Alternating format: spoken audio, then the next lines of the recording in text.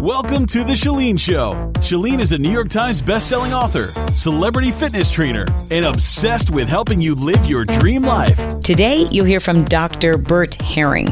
Dr. Herring is a graduate of Southwestern University and Texas A&M College of Medicine. After medical school, he served as a medical officer in the U.S. Navy assigned to the Marine Corps. Following his service, Dr. Herring joined the Public Health Service as a researcher in the metabolism branch of the National Cancer Institute, which is part of the National Institute for Health. A TEDx speaker in 2005, Dr. Bert showed the world a way to maintain practical, sustainable weight management with intermittent fasting, with his first book, The Fast 5 Diet and the Fast 5 Lifestyle. His latest work and research can be found in AC, The Power of Appetite Correction. Dr. Bert has a diverse range of experience, from the no-nonsense world of the U.S. Marine Infantry to his cutting-edge cancer research at the National Institute of Health. Dr. Bert maintains a strong sense of practicality. His approach to wellness and weight management centers around the study of one, which we'll discuss in this interview. Today, Dr. Herring shares with us his Fast 5 protocol, a shortened window of intermittent fasting. To learn more about Dr. Bert, go to bertherring, HERRING.com. Check out his free downloads. Be sure to watch his TEDx talk. And without further ado, Dr. Bert Herring, MD. Well, it is a pleasure to have you here today, and I'm bubbling over with excitement mainly because of your approach. It just is so realistic. It's so common sense, which seems remarkably uncommon these days. Dr. Bert, what is meant by a term you use, the study of one, as it pertains to diet? Thanks for having me on your show. It's a pleasure to talk with you and with your audience. The study of one means that you're looking at yourself, that you're the only one in the study, and so you're both the observer and the participant in the study. And that's not really a scientific way to go about things, but the reason that I find it terribly important is that everybody is unique. And though we're all human and we all share 99% plus of our DNA, we have changes over our lifetimes, and even siblings who share their parents' DNA are different from each other. And when we add that to having a different lifestyle, a different environment that we're living in, everybody winds up with a totally different deck of cards to work with in terms of handling problems that come up in their bodies. And the other side of it is that a lot of people approach weight loss as if their body is where the problem is. And I don't see it that way. I see that our culture is where the problem is, because if you take any one of these bodies outside of the culture and either turn the clock back 100 years or put them in an environment where there's more activity, food is harder to come by, then all of a sudden the weight starts to drop off.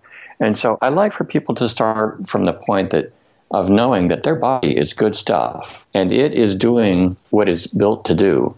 It's just terribly confused by the kind of environment that it's currently existing in. By making changes outside of the body, we can avoid having to make changes inside the body with either drugs or surgery.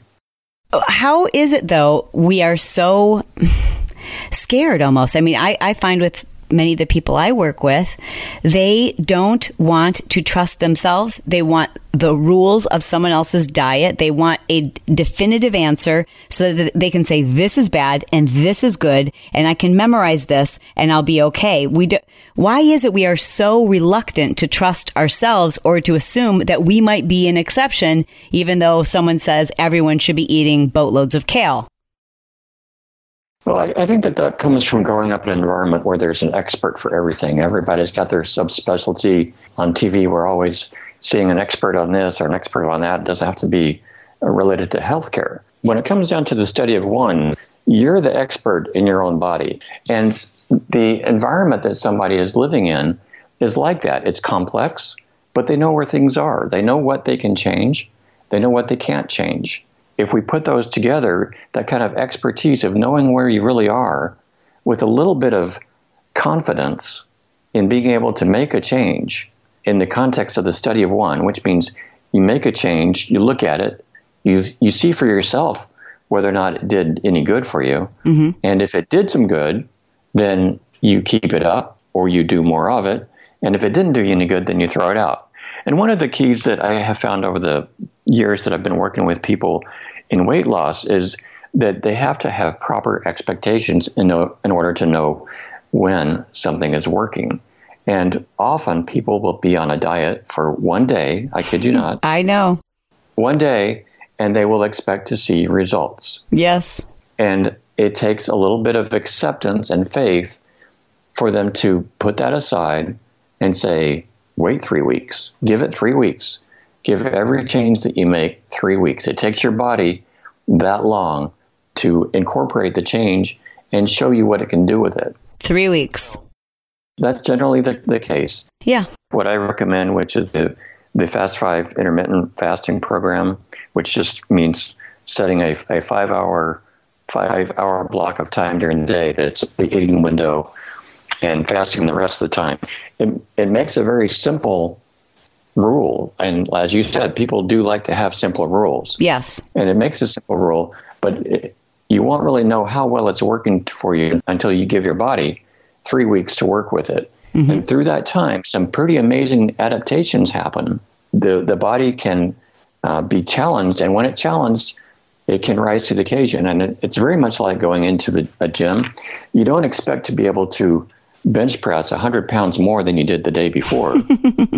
You expect it to take time, right? Right. Well, the same kind of changes have to happen in order for you to adapt to fasting. It takes time. And so you don't go into the gym and expect to bench press 100 pounds more daily. You expect to work at it.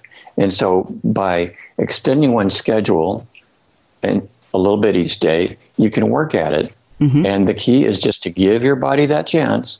Don't give up before that 3 week mark. And most people are smooth sailing by the time they've given it 3 weeks.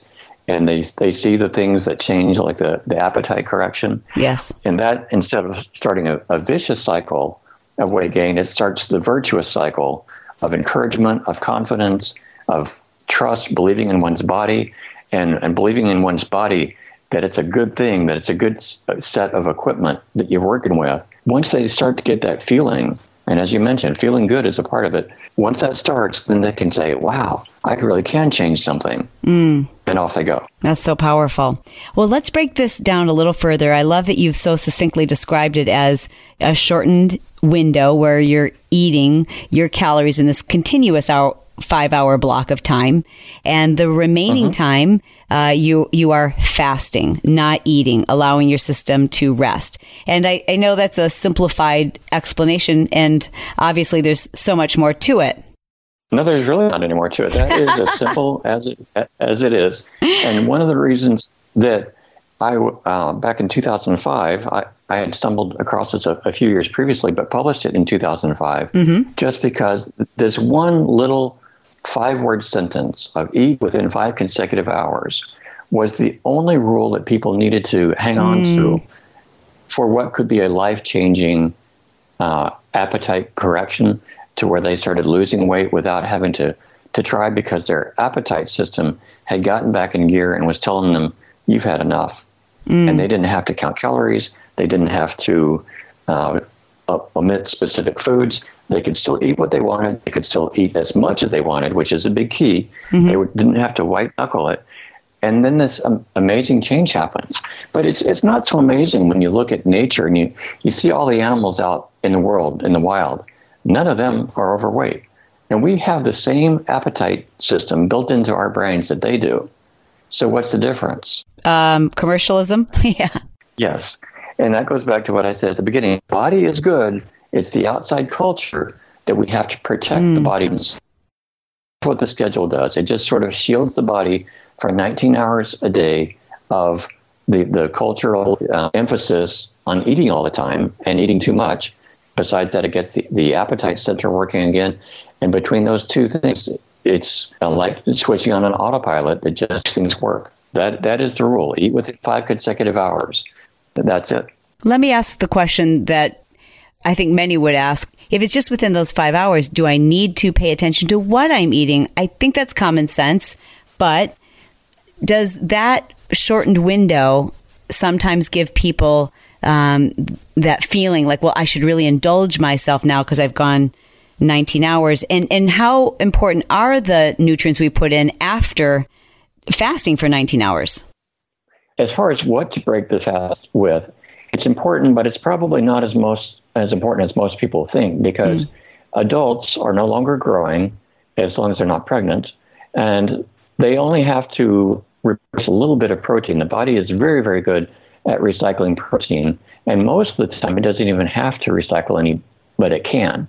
And when it needs to, it will do a lot of it. But aside from that little bit of protein and some minerals, the only thing else that people need is fuel. And fuel comes in the form of either fat or carbohydrates. And the human body is like a flex fuel engine. It can run on either one. It can also run on protein when it has to, but it will choose to run on either fat or carbohydrates. And so I suggest a balance of those that is within one's personal appetite preference. I do try to shy away from refined sugars, because those can overwhelm the appetite center's ability to measure how many calories have come in. It basically comes in too fast for the kind of sensors that we have, just like shining a light that's too bright or sounds that are too loud to hear well. It can overwhelm the sensor and not be measured properly. But when they're coming in gradually, the body can do a good job of measuring the number of calories. And so you can have a very wide latitude with what you choose to eat. And again, people are different, and so not everybody can have the same amount of liberty. But that's part of the study of one, is that you find out what you can get away with and what you can't. And then you can live your life with as much freedom as possible. Well, speaking of freedom, let's talk about freedom from hunger and how your protocol helps with appetite suppression or appetite control. That's a good point, because a lot of people don't realize that there is an appetite center in their brains that is designed or built or exists just to keep them at an appropriate weight. And if you look, like I mentioned earlier, at the animals all around us, the only obese animals around are the ones that are human-fed. And so again, they're in a different culture, a human-created culture. But as long as we give our bodies a chance to self-regulate, they can do a very good job of doing the calorie counting without any tables or having to look up anything or measure any kind of portions. Just eat, and the body takes care of it. And so with that in mind, the longer interval between eating that is a part of the Fast 5 diet with a 5-hour eating window, the appetite center kicks in to where it's stronger, it's more emphatic, and most people are not even familiar with the feeling of being too full. But in some people, it's even so strong that if they overeat, if they eat past what their body actually needs, and that can turn out to be a very small meal, they can sort of feel sick about it. And they can very quickly learn what the right portion is, and they'll eat only that. And again, they're not having to measure, they're not having to hold back, they're eating as much as they want. It's just that want has suddenly come in line with what their body's need is. And if they have excess fat, that excess fat is fuel that they can burn. And so the amount that they have to eat each day can really be surprisingly low. Now, is this something you attribute to a regulation of the hunger hormones, ghrelin and leptin? How do you attribute this appetite suppressing effect of fasting? The hunger hormones that you mentioned, ghrelin and leptin, they exist and they're real, but we don't know enough about them yet to say exactly what does what in terms of either starting fasting or doing any kind of other intervention. We have not been able to successfully use those two hormones or the receptors in any way that really benefits people. We see what the results of missing the genes are and that kind of stuff, but we don't have the big picture put together well enough yet. There are several other hormones that are involved in hunger besides those two. And until we learn a lot more about them, it's not put to the point where we can just say, oh, this does this and this does that, and it's like a key in a lock, and that's all there is to it. We're not there yet. The body is an incredibly complicated system. Well, then let's address where hunger feels like an emergency, or you feel this desperation to eat, if you really strip it away, hunger isn't there, but yet you're desperate to eat because there's an emotional trigger or an emotional connection to food. How does fasting help to satiate that drive to eat, that emotional connection to food? Well, I would say that drive that you mentioned, it is actually the appetite center in the brain driving you to eat food. And it's doing so because it's confused. It thinks that it needs more food because it's not getting the right signals. And 19 hours isn't really that long. It's just longer than most people are used to because 8 hours of that interval is spent sleeping. And so it's really just a little bit longer, and it's eating every day, so it's still a really reliable schedule. But that fasting interval leaves the insulin level down longer than it usually is with a 3-meal-a-day diet. And what the domino effects of that are is just that the appetite center gets the room to work again. And again, there's suddenly, recently in the last couple of years, a whole lot of research going on into fasting. And the details that you're asking about may be unraveling in the very near future. But as far as why it works, I can't tell you stepwise, this does this and this does that, and then poof, magic happens. I really don't have the explanation for that step of magic happens. That doesn't keep us from using it, though. Since 2005, we've seen thousands of people take on the schedule and see that appetite correction happen. And once it does, they're surprised. But we're not surprised. I'm not surprised anymore because some wonderful stuff can happen when that body is working like it should. So those individuals who say that they're really closely following the protocol and they're still telling you, I'm just ravenous, I'm so hungry, I'm dying while I'm getting through those 19 hours. How much of an emotional connection to food do you attribute that to? And do you think there are some who really are feeling true hunger pains? I believe that they are feeling hunger. And it doesn't really matter whether it's that emotional drive kind of hunger or the kind of feeling in the stomach kind of hunger. Because either one, as long as it's making them eat, then I'm going to hold the appetite center responsible. I see. And so it doesn't really matter how they're feeling it, as long as it's motivating them to eat when they don't need to. Anybody that has surplus fat that is feeling that is in that kind of contradiction. They are eating when they've got extra fuel already on their bodies. Let's just hold off for a second because that's a pretty powerful statement. Anyone who is either telling themselves, I need to eat, I'm starving, I'm hungry, it's not true. Your appetite may still be there from the appetite center, but you're not starving. Right, and habit is a very strong part of this. But you're right. If somebody is fat, they are not, by definition, starving, and they do not need additional food or fuel at that point. If they were to continue on some course that had a lower calorie intake than required, eventually they might get to the point that they are truly starving. But as long as they've got excess fuel, that's not the case. What tips do you have for someone who's transitioning onto this lifestyle and it really sounds appealing to them? What tips do you have to help them transition, or do you say start tomorrow? Well, some people do start cold turkey. They just pick their 5-hour window and go for it. But there's also nothing wrong with just delaying the first meal of the day from the usual schedule, which we typically call breakfast. But because we're shifting it back usually into the afternoon, in the Fast Five jargon, we call it break fast. We're breaking the fast. And so to separate that from the morning meal we call breakfast, we just call it break fast. And so if you shift your break fast later and later each day, you can gradually adapt to get your eating window where you want it to be. And the one that I work with as an example in the book is from 5 p.m.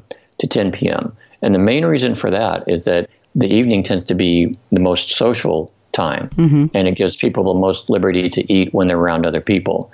But the window can be any time of day, whatever works. Eastern culture, morning meal tends to be more social, and so tends to be earlier in the day. But you can set it what you want.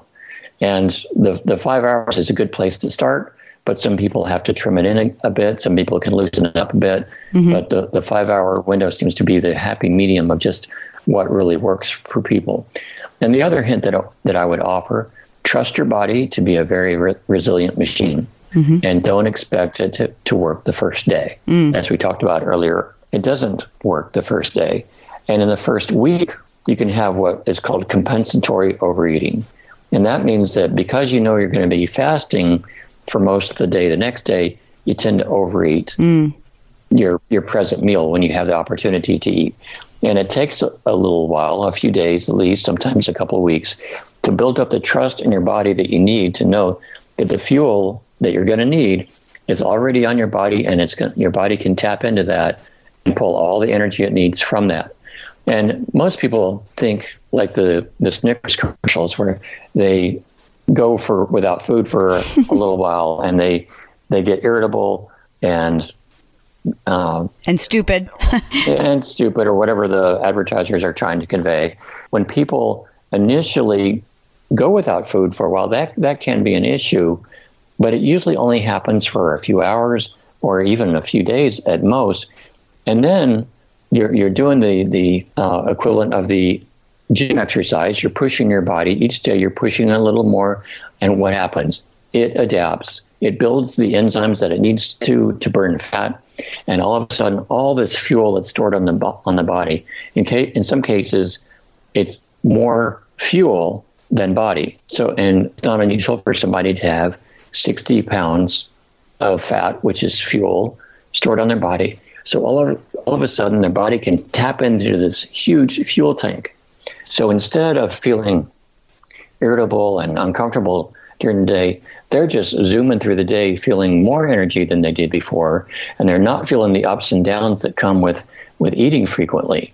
I know that people listening to this, if they've never experienced it, they say, well, that can't be. Well, until you've tried it, you won't believe it. But if once you feel it, and you feel that energy coming on, then you might say, wow, this is what they mean by that. Yes. First, I want to mention the struggle that I personally have with the concept around breakfast, because, intuitively, I've never been a breakfast eater. I eat the foods we associate with breakfast, but I've always had them later in the day. I love having breakfast foods for quote unquote dinner. The common teaching, if you will, that's been perpetuated by expert after expert, or quote unquote expert, we should say, is that you've got to eat breakfast. Breakfast is the most important meal. That if you want to lose, and studies that show people who eat breakfast tend to have better weight loss maintenance. So what are your thoughts on that common belief that we have to eat breakfast in order to maintain our weight? We have to eat breakfast if we want to have appetite suppressing hormones working throughout the day. If you skip breakfast, you're going to be ravenous and overeat, and your body will store fat. The short answer is follow the money. But the more thoughtful answer is that this was one of the biggest shocks that came my way when I started doing research. I stumbled across a 5-hour window sort of by accident back when I was working at the National Institutes of Health. I was just trying to get more work done and started skipping lunch. And then a couple of days I skipped breakfast and realized, wow, I'm not even hungry. Usually when I would eat breakfast, I'd be hungry midday. I wasn't experienced that. So I was doing my own little study of one at the time and started seeing how this window thing worked. And it worked for me, but I thought it was just my little quirk. And then as the obesity problem continued to grow, I thought, well, I should look into this and see if this could work for other people. And I looked into it, and one of the big shockers was just what you mentioned. There is no scientific basis for breakfast being an important meal at all. That is 100% pure marketing genius. It has sold more breakfast cereal and more breakfast food than anything else that's come along in the television era. When you look at those studies that say things like, oh, well, this group had better weight maintenance when they were eating breakfast. Well, if you look at some of those studies very carefully, you see that they have found one age group out of many that happen to have that characteristic. And because there's money behind it, the food companies will say, oh, let's take that little tidbit where it happened for girls 14 to 16 happen to have a lower weight when they did eat breakfast than when they didn't. But let's ignore all the other kids of all the other ages, all the boys, all the girls of different ages, and just put this news out that for this, we found this to be true. They're looking at the sampling that supports the outcome that they are hoping for. Right. The nickname for it is cherry picking the data. They'll take one little sample where something happens to be true and push that out in press releases, lots of money behind it, and the public only sees what the food companies want them to see, and they don't see all of the data that's being held back. Like playing basketball makes you tall. That would be the sampling error, yeah. And I need to pick up a basketball then if that were to be the case. It's reassuring to hear you say this. And I think messaging is so profound from industry and marketing and food companies. You know, you're just inundated with it. It's every commercial. It's in every book. And I have to fault myself because so much of when I first kind of found myself in this position of being a quote unquote fitness expert, which really I just developed a workout that I thought was fun and maybe other people would think it was fun too. But people are constantly asking me for nutritional advice, even though my degree is in justice, morality, and constitutional democracy. What do I know about nutrition? Well, what I knew about nutrition is what I would hear and read on blogs. Didn't look at research, didn't look at science. I just looked at the overwhelming, predominant message that seemed to be centered around health. And I just think we have to recognize that when we know better, we should do better. And it's how much we know and how fascinated we all should be with our own genetics, our own DNA, and our own body. It's a pretty fascinating integrated system that we don't have to just accept what someone tells us as fact, especially when it doesn't seem true for us. Absolutely. And you did your study of one. You found something that worked for you. And it'd be nice if that one recipe would work for everybody else, but it's not going to. As you said, everybody is a little bit different, and one size doesn't fit all. Encouraging people to have the confidence in the study of one means trusting themselves a little bit more, and sometimes a lot more. And that was one of the surprising findings that I found, that I experienced when I started to talk to people about the Fast Five book back in 2005. I was really kind of surprised that people wouldn't just go out and do this, because I was an experimenter, a researcher. It didn't seem like it was any big thing to just try something for a little while. But you are absolutely correct. People are reluctant to go out on their own and build their own program. But that is exactly what most people will have to do to find a recipe that really fits their body, their lifestyle, their environment, their choice of diet. And by diet, I mean whatever foods they eat, not that they're on any particular dietary restriction. And so to get everything right really takes an individual look at oneself to get that kind of fit that I'm enjoying with my study of one and you're enjoying with your study of one. Well, you are speaking my language. Having said that, though, why 5 hours? Why not 4 hours? And if eating within or fasting for 19 hours is good, well, then wouldn't fasting for, say, 22 hours be better? It's a good question. And what it goes back to is what actually works for people. And as I mentioned before, this worked for me. And then I shared it. I didn't just go research something and try to say, well, this ought to work for somebody, or maybe this will work for somebody. No, it started at the point that it was working.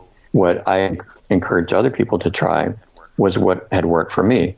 And a 4-hour window, with being shorter than 5, that'll probably work for most people. But if 5 hours work, why limit your freedom when you don't have to? Is there something magical, or is there something important that happens at a certain number of hours? In other words, if I find that the 5-hour window doesn't work for me, are there benefits that happen at, say, the 12-hour mark or the 15-hour mark that we should be aware of? There's not a specific change, but around 18 hours is when most of the insulin level has dropped as far as it's going to.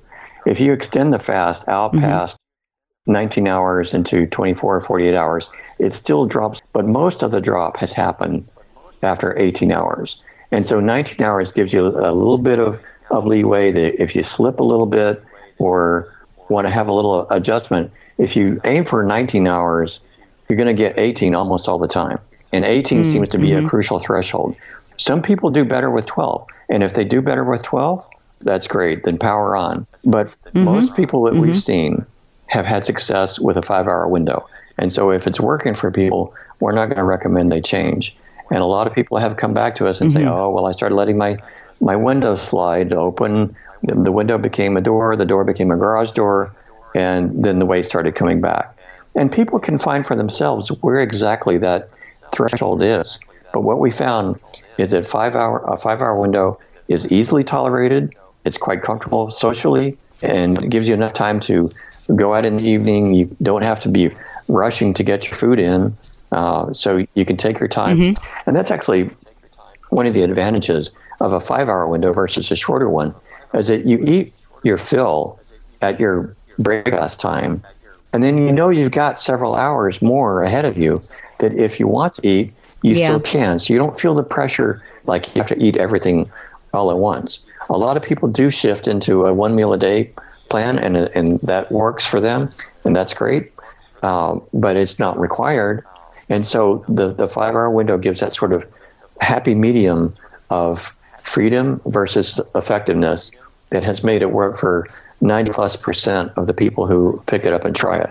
I'm not expecting you to have these numbers or statistics in front of you, but do you happen to have some results that you can share with us that people have experienced doing the Fast 5?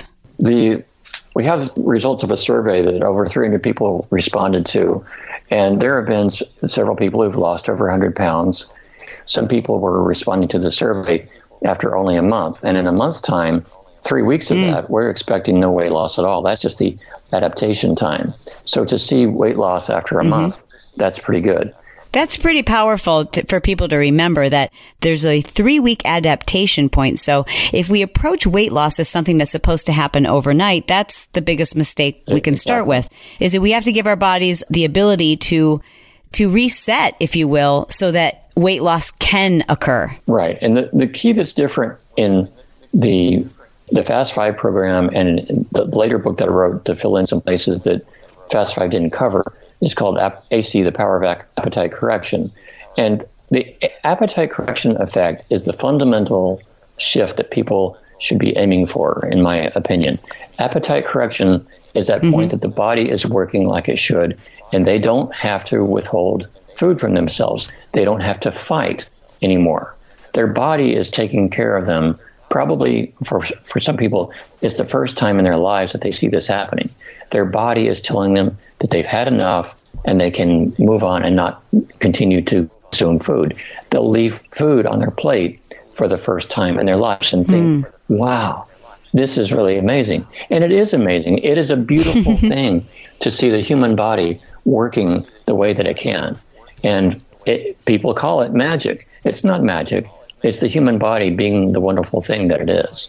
There are some social stigma that people can expect when you're discussing what it is you're doing. I tend to suggest that people talk about diet as they do talk about politics. You're going to get so many other people's opinion. You'll never convince them. It's kind of futile to argue with someone because it's your body, and everyone has their own opinions, which are constantly changing. So how do you recommend when someone's been invited out to lunch and instead of eating lunch, they've decided to continue their fast? How do they explain that without feeling all eyes on them and having everyone accuse them of having an eating disorder or doing something that's foolish or based in fad? Well, one of the options you already mentioned, that's just to not talk about it.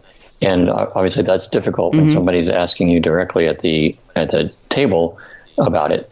And in that case, what we suggest is that fasting doesn't exclude drinking something that doesn't have calories in it. So tea and coffee are both eligible, and you can sit at a table, and as long as you're putting something in your mouth, water, a straw, coffee, whatever, people usually don't pay much attention to it. But even if they do, you can truthfully say, I ate earlier, or I'm going to eat later. And I'm just not hungry now. And we're not supposed to eat when we're not hungry. We do it all the time. But when you put it into words, I'm not hungry, somebody would have to say, well, then you've got to eat anyway. And that puts the person in a situation where it's a pretty easy defense. I'm not hungry, so I'm not going to eat right now. And but usually the go-to is either I ate earlier or I'm going to eat later, not hungry right now. And there are some people who are very belligerent about people eating all the time. Usually it is so that they can have license to eat. And so if they get license to eat and you say, go ahead, I don't mind if you eat in front of me, do it all the time. I've done that myself, where there's one person at the table who's not eating. You're like, come on, eat. Because you want, it's like the buddy who's the big drinker. Like, come on, let's have a beer. Let's throw one back. Because you want company. It's not that you're so worried about their intake. You're more concerned with feeling okay about your own. Right. And that's when we go back to culture. We've come full circle. That culture of expecting people to eat at a given time is part of the problem. And as more people break away from that, it gets easier for everybody to eat on their own schedule and according to their own need, which is where we need to be as a culture. And so back in 2005, the amount of belligerence that came out of people who were in situations like this, it's a lot more than it is now, because the celebrities have come out, like Hugh Jackman says, I only eat once a day. It's a bit more acceptable now to do that. And so the amount of pushback has already changed over the last 12 years that people encounter when they take this on. And so it's a little bit easier now than it used to be, and I'm glad about that. And as more fasting research comes out that supports the amazing things that fasting can do for people, yes, it is becoming more and more well known that fasting, rather than being a bad thing, is actually a good thing for the body. That sort of challenge, it's sort of like lifting weights. It's like saying that that you're exercising. It's a good thing that you're doing for your body. That recognition will continue to spread, and hopefully there'll become the day in our culture where people sit down and they talk and they socialize stuff, and it's just completely irrelevant who's eating and who's not. Isn't that the truth? I have an obligation to balance emotional health and physical health when speaking to my audience. So there's the term disordered eating, right? Which, if you think about even the term disordered eating, who's decided what is orderly? And how has that been dictated to us? And therefore, how do we define disordered eating? And I guess more importantly, my concern is those individuals who don't have an off switch with anything. So if fasting for 19 hours is good, well, then fasting for 24 hours must be better. And suddenly they've slipped into anorexia. And so how do you help those understand the difference between restricting and pick up for themselves any cues that they might be slipping into a more dangerous area or a more quote unquote disordered form of eating? Well, I think that there are actually two different animals. There's maybe the fasting enthusiast, and then there's the person with an eating disorder. And there may be some overlap in there, but I think in general we're talking about two different things, because the fasting enthusiast is typically setting a goal of improving their body, being more healthy. And if they see cues that are suggesting that they're doing otherwise, like they're losing muscle mass, then that enthusiast is going to say, well, I'm primarily doing this for health, and this isn't healthy, so I have to back off. And so there's not the natural progression. I don't see the natural progression from one into the eating disorder that you do. Now, the eating disorders are clearly out there. I mentioned this in the book, by the way. If somebody is telling you that it looks like you're doing harm to your body, then I do ask for people to listen, because an outside observer may see some things that really do concern them. If all that amounts to is weight loss, and they're still above a goal weight that they have set previously that is appropriate for their build, then just losing weight doesn't count as a disorder. But if they go beyond that, and I suspect that this can happen. There are 7 billion people in the world. This certainly can happen to some of them. They could slip into that world of disorder. And I just have to ask them to trust other people around them, trust their physicians to say when they've gone too far, and listen when that's the case. Would you agree that it is also important to take a look at how much, a particular style of eating, let's say even the Fast 5 diet, that protocol, if it becomes so overwhelming in your life that there's so much control focused around it that you feel panicked and anxiety because people want to eat at 4 p.m., and you just can't allow yourself that flexibility, that's a pretty good sign that it's become more than health. Now that it's affecting all areas of your life, it's affecting the way you think, the way you socialize, and you're not giving yourself grace. Would you agree that that's also a pretty good sign that there's something more at issue? Yes. If it starts to interfere with relationships, then again, it doesn't matter whether it's an eating disorder or a extreme fasting habit. It can be anything. It can be somebody who's an ultra marathoner who just runs so much they have broken off all their social connections. It can be an alcoholic who's drinking so much alcohol that their relationships are breaking down. When you get to that point where stuff starts to fall apart, you have gone too far. And so no matter what it is in your life that you're dealing with, that is certainly a strong indicator. Now, one of the things that is interesting about Fast 5 and eating disorders, so as I mentioned, that one of the reasons that the eating disorders develop is the lack of control. That they find some pathologic mechanism to control their weight, and so they do that. One of the nice things is that when people find something that gives them the control they need, everything is stable. I don't have to worry. I know that my weight is maintained where it ought to be. I don't have to do the counting. I don't have that fear. And without the fear comes confidence.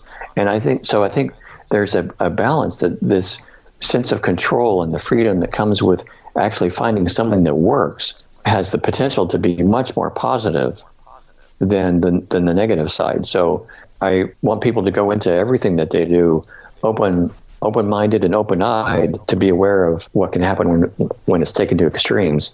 But there is an enormous potential for good that I don't want people to miss out on either. That's great. I guess this also leads to my next question, which is, can you elaborate on the difference between extreme restricting and true fasting in those 19 hours? In those 19 hours, in the way that I encourage fasting, people are drinking beverages ad lib, so they're not going to be dehydrated.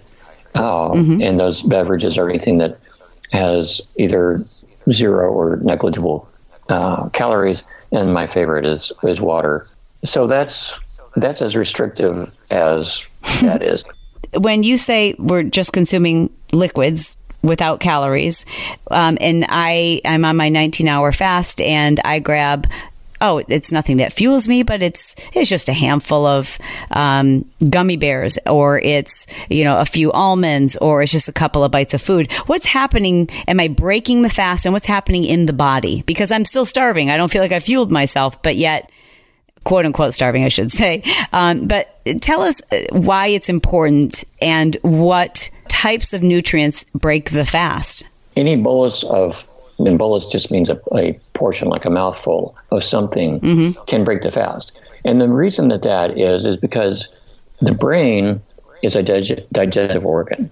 And if the brain knows that it's eating something, which means all the time that you're eating something, it doesn't matter what it is, then it says, food's available. And if food is available, then it's going to say, okay, we need to eat at least this much. And so the brain itself can make it very challenging to stop once you've started. So when somebody grabs a handful of nuts, or like it's any kind of snack, their brain is being told, food is available. And so it shifts gears to say, it's time to eat a full meal. And so once somebody breaks the fast, it can be very, very difficult to limit that to just a small portion. That certainly sounds like a cognitive advantage. Is there a cellular advantage, or the way our body is breaking down fuel sources for energy? I grab my handful of almonds, and from a cognitive standpoint, I don't need to break my fast beyond that. Oops, I slipped. Okay. So, and I'm able to get myself back on track and continue my fast. What is happening to me on a cellular level, in my gut, in other words? Will that shift the way that my body is using fuel for energy? Will it break the fast in terms of ketosis and those sorts of things on a cellular level? It actually depends on what the snack contains. And you mentioned nuts, which don't have a lot of carbohydrate in them. And so that would be a very different handful than a handful of gummy bears. The gummy bears would be all sugar, your insulin would go up, and that would signal your cells that it's time to store fuel rather than burn it. So they would switch gears into fat storage mode and there wouldn't be much sugar around to store, so you might actually have a drop in your blood sugar after that little insulin surge, and that might not feel very good. But if we go back to the almonds, it might not actually change much. And in that respect, a ketogenic diet that puts somebody in ketosis is very similar to fasting. And they appear to have a similar effect on the appetite center. The human body is better able to get its appetite correct through a ketogenic diet than it is one that's a carbohydrate-containing diet. Would you agree then, if someone is interested in adopting the Fast 5 protocol, that in order to transition into it, they may find eating ketogenically for a period of time, maybe even that 3-week period or 2-week period, that might make that transition easier? People who have been on a ketogenic diet can usually adapt to fasting more easily than those who don't, because their fat cells machinery is already geared up to provide fat as fuel. And so I know that it's typically easier that way in how people feel when they take this on. Some people do the window the first day, never look back, never feel a thing. And others have to kind of grind it out for a couple of weeks before their cells start to kick in. So for any individual person, I'd really be reluctant to try to predict exactly what they're going to feel when they do that. That's great to know. Let me ask a question from my audience about fasting and exercise. So this person asks, I take BCAAs if I train during my fast, and I do this to minimize any muscle loss since I'm an athlete. I'm lean, I'm active, and I'm insulin sensitive. So does that mean shortly after my workout, and I'm no longer drinking my BCAAs, will growth hormone production, autophagy, and fat burning quickly resume? This is going up pretty far into some hypothesis simply because we don't have the answers. Because fasting has very scarcely been studied, we really don't know on what its various implications are in different circumstances. And what little is known comes from some fairly old studies where all the tests weren't available that we have available now. Now, I will say that perceived necessity of eating after exercise to avoid muscle damage is overstated. There is evidence in studies that says that muscle buildup is greater with food coming immediately after a workout. But the amount of difference that makes over several weeks' time is really so small that you'd have to be using some very delicate measurements in order to test it. So my position is that you exercise when it's convenient for you and when it works for you, and you eat when it's convenient and it works for you. And that little fraction of a percent of difference in muscle mass is not going to be something that you notice or anybody else notice. When it will be noticed is if you don't work out, you don't get your activity in because it doesn't happen to fit with your eating schedule. So working around that schedule just to get things to work together, you may compromise more muscle mass than you would just in going in and doing it whenever you can. So activity first, and get the eating schedule that you like. Give those a try, and if they're working for you, I wouldn't worry about all the details. I wouldn't worry about BCAAs and that sort of thing. See how it goes for you and then adjust from there. You don't suspect that there is any type of muscle catabolism happening when we're exercising in a fasted state? No. The human body's smarter than that. It's not going to start tearing at its muscle when it's got fat around, and everybody's got some fat around. Even if they're down to 2 to 3% body fat, they've still got fat, and they're going to be burning glycogen first. And so unless if they're adapted to their exercise, which is a big deal. What do you mean by that, adapted to their exercise? Meaning that they do this kind of exercise routinely. And so as people gradually take on more exercise, their bodies adapt to it and store and supply the energy that's needed for that kind of exercise. So that protects the muscle from that demand because the body is ready to supply it. And so you don't see, you're not going to see muscle deterioration just as a result of exercise. It's actually the contrary. Muscle builds up after exercise. The fasting impact on that, I think, is way overblown thanks to misinterpretation of a study that was done several years ago on Army Rangers. The Rangers were allowed to eat once a day, and they obviously had to exercise. They were out in the field doing their military maneuvers. And so at the end of the study, the researchers running the study observed that most of the Rangers had lost muscle mass. And so people look at the study and say, okay, fasting like that, eating once a day, causes muscle mass loss. But they are leaving out a huge part of the picture, which is that the Army Rangers involved in the study were limited to 2,500 calories per day. They were not allowed to eat all they wanted. They were expending as much as 10,000 calories per day. So they were in a negative energy balance because they were not allowed to eat as much as they wanted. If they had been, they would have taken in more food and balanced out the consumption. That wasn't a choice. Their Army Rangers, they're already starting out lean. Their bodies didn't have much to work with. Many of the Rangers would break the rules to get food. They would catch little critters when they could to eat. And so they were doing what they could to add to their calorie intake. But the main reason that they were having muscle loss was because they weren't able to eat what they wanted.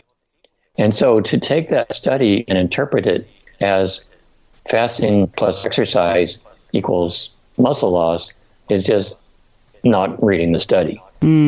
If the Rangers had access to as much food as they wanted, that's where the fuel would have come from, and their bodies wouldn't have had to break down any muscle.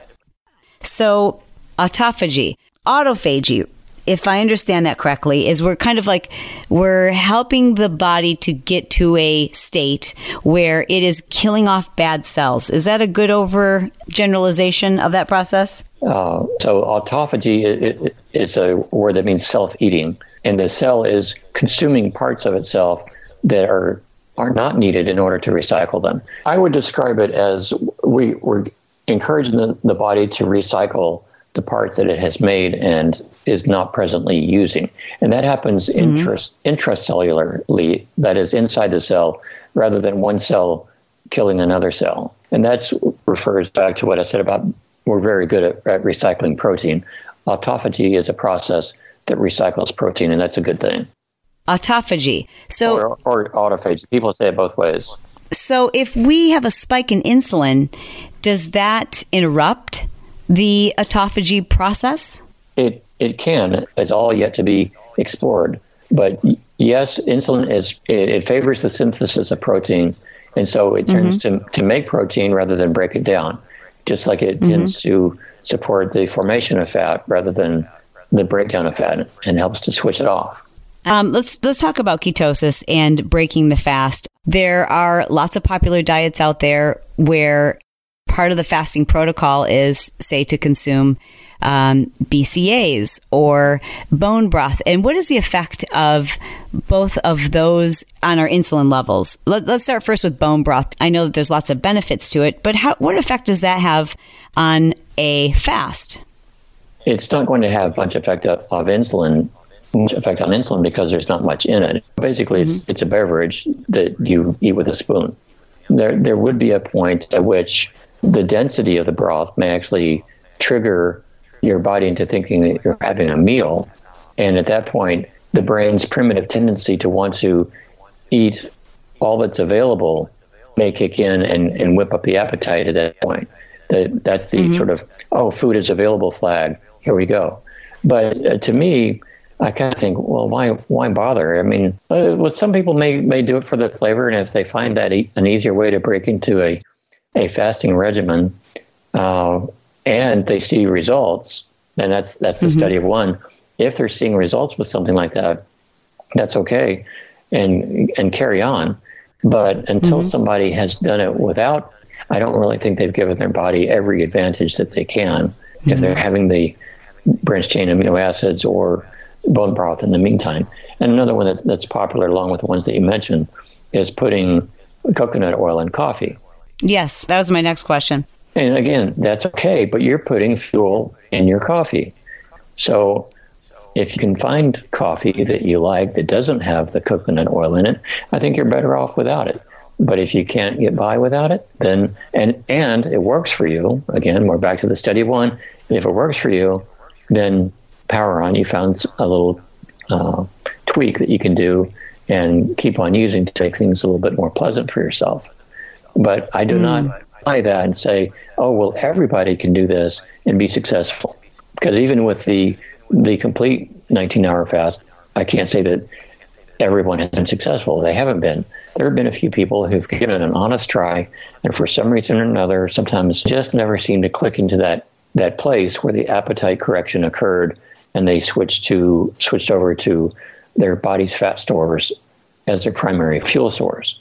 What will happen with the little tweaks like you're talking about with the CAAs and the bone broth?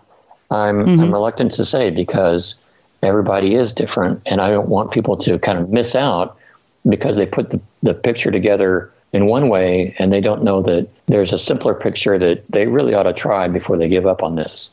Got it. I mean, the bottom line is, again, it's what's sustainable, what allows you to strengthen your fasting muscle. Bone broth certainly has amino acids in it. We know it has glutamine in it. So we know that glutamine can be converted into glucose. It's very low in calories. It's got a lot of healing benefits. So I think to summarize, we would both agree it depends. And what is your goal?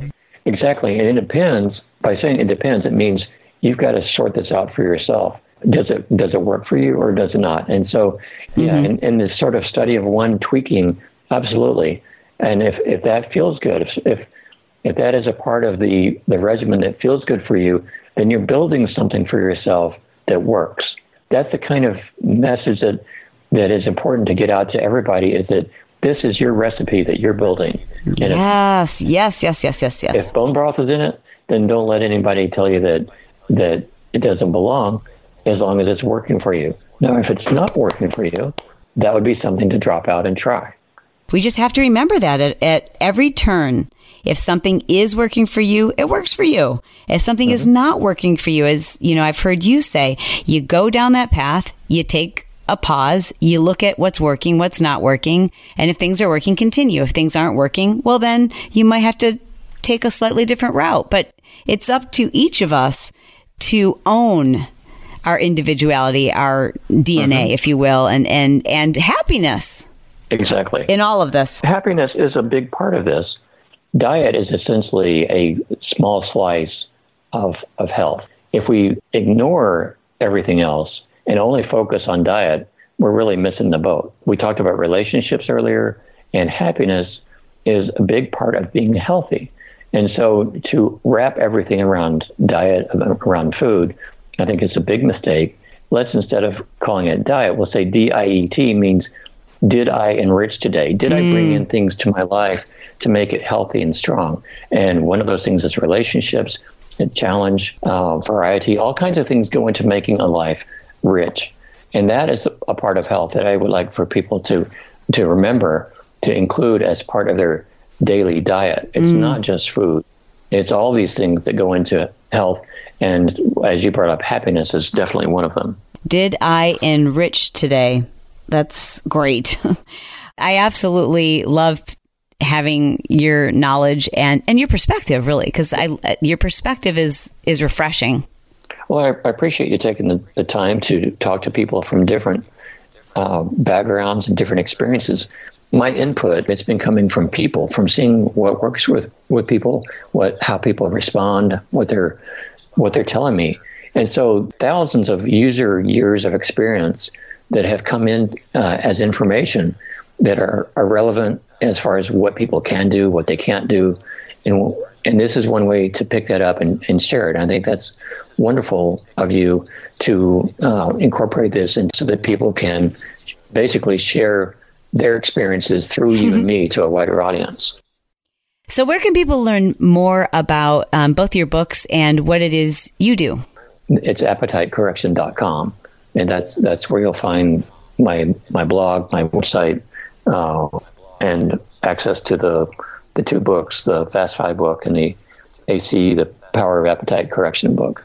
The emphasis of what I work on is appetite correction, because that's the key point that I would like to see everybody who's overweight or obese get to, because that is the point that switches on their healthy body instead of their obese body or their overweight body. Mm-hmm. Appetite correction being the emphasis of what I do and what I look for and set as a goal for any kind of schedule. Yeah, the appetite correction book is more recent, but the first book, the Fast 5 book, is available as a free download, by the way. For people who can't afford it, they can just download it and get it that way. Wow. We do that is because amazing. We've seen what this can do for people. And by we, I mean my wife and I have been working for years doing this to introduce this to people. We've seen what the 5 words of advice that make up Fast 5 can do for people. And we don't want a couple bucks to stand in the way of them reaching that. So in short, it's eat within 5 consecutive hours. The book goes into some more details of how it works, why it works, how to get started.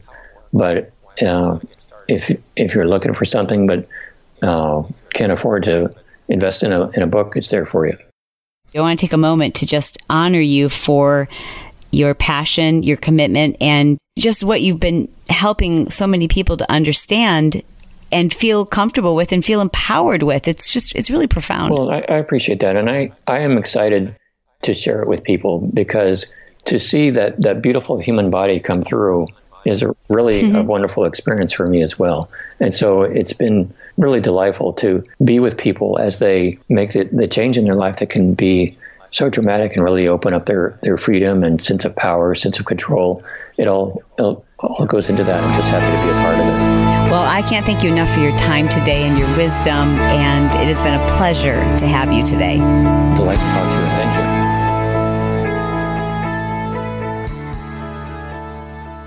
This episode is brought to you by Smart Life Push Journal. Write that down, smartlifepushjournal.com. It's a system I created over 5 years ago, which to date has helped over 500,000 people accomplish their goals, become more productive, healthier, and happier in the process. It revolves around the push goal principles. Now, if you don't know what a push goal is, no problem. The Smart Life Push Journal will actually walk you through the process of finding yours, creating it, and then accomplishing that goal and all the others on your list in less than 90 days. I've taught this system for countless years, and while it works for anyone who does it, it was difficult to help people develop the habit of just creating a push goal and then accomplishing 2 to 3 10-minute tasks each day around their push goal. Like, that seems like common sense, and you know that if you just do a few things each day towards your big goals that they're going to happen, but how do we make that a habit? Well, my 90-day goal-setting system revolves around a physical journal that turns that concept into a habit. Now, if you're looking for one of those really fancy, pretty journals that, has your whole year, plus your electricity bill, plus all of your birthday cards, and it's so big and so cumbersome you can barely carry it around, this is not your journal.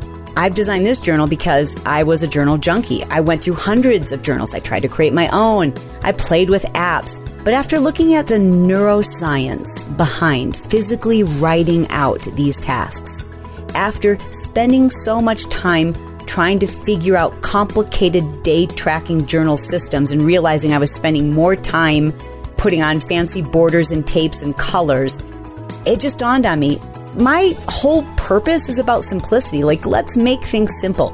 Fewer decisions, fewer distractions, a lightweight, easy to carry with you, portable journal. It's a 90-day goal-setting system where you'll set goals to accomplish in the next 90 days, and then you pluck away at them 30 days at a time. So you don't carry around with you a journal that holds a year's worth of information or even 90 days. You carry around 30 days at a time. And that's important because in my study and in working with hundreds of thousands of people just like you, I found that things come up that change your goals, that change your direction. Life throws you curveballs, and you need that fluidity. At the same time, you need accountability. It's like walking around with a life coach in your bag, in your purse, in your hand. You'll always have it with you. That was key. Because if you don't have it with you, then your goals, your dreams, and the tasks that you need to accomplish in order to master your goals are out of sight, out of mind. It's simple. It's fast. It does 2 things. It helps you track your health and fitness, which also includes your diet and nutrition, your sleep, all things that make you better, healthier, and it helps you track your day, your life. So you intertwine both business and personal. This is for the stay-at-home mom. This is for the entrepreneur, the network marketer. This is for the college student. This is for the person whose dreams are so big, they don't have time to turn their day planner into another cumbersome, huge, overwhelming project. It's simple, and it also includes a complete video series that teaches you how to use a journal. Because if you're like me, I don't like to read instructions. But how you use this journal is what makes it so amazing. I hope you'll check it out and learn more by going to smartlifepushjournal.com.